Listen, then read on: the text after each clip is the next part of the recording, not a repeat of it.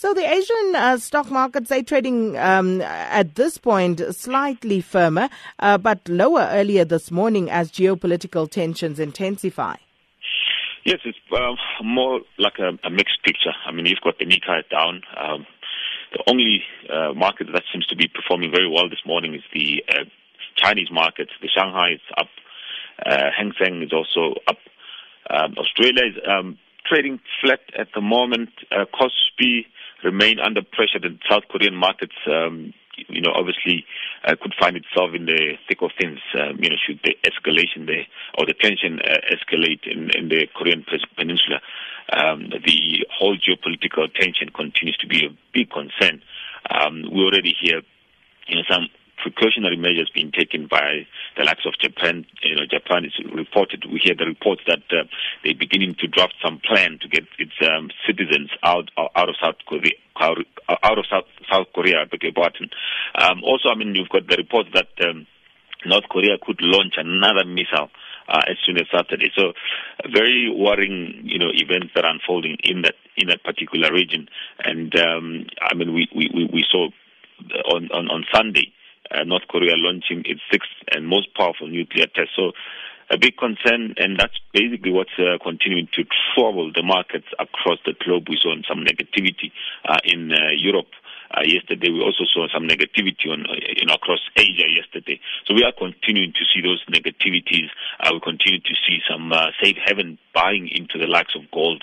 We continue to see some safe haven buying into the likes of Japanese yen and the Swiss franc. So we continue to have these cloud of geopolitical tension really hanging over the markets and really causing a lot of problems across the globe. So we'll have to watch those ones and see. North Korea celebrate its founding day on Saturday. We know that they usually launch these missiles when they have a big event that's taking place in North Korea. So everybody's waiting to see exactly what sort of moves, but we believe that they are already starting to move some of their nuclear weapons that they've been building in preparation for what looks like it's going to be another test, which might even come as soon as this Saturday. So we'll have to wait and see. The big focus will be how the U.S. responds. We know that strong words have come out from the U.S. saying North Korea seems to be begging for war and asking for trouble. So we'll have to watch those and the developments and see exactly how it unfolds, but very worrying at this stage. Maude, the Rand is also trading slightly firmer ahead of the release of second quarter GDP. Talk to us about that. Yes, the much anticipated release of the second quarter GDP for South Africa. Of course, it comes on the back of having had the 2 quarters of negatives, the technical recession that we went into. So there are a lot of positive expectation around this second quarter, especially when you look at the number of factors that have really, some of the sectors that have been shown some green shoots. There has been some signs of green shoots. There has been some sectors, the mining sector in particular, which continue to really hold very well. There's an expectation, of course, that the figure might come out around 2.2%.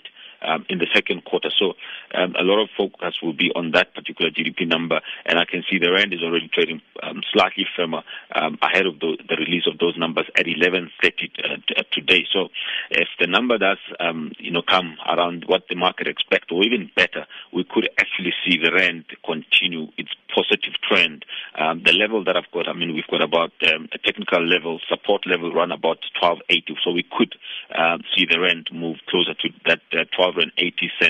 If it does surprise to the upside, I think there's a very good chance that we might actually see the Rand even move, surpass that level of 12.80, maybe going as far as around 12.68. So a lot of focus will be there, but we expect a better, showing for the South African GDP in the second quarter.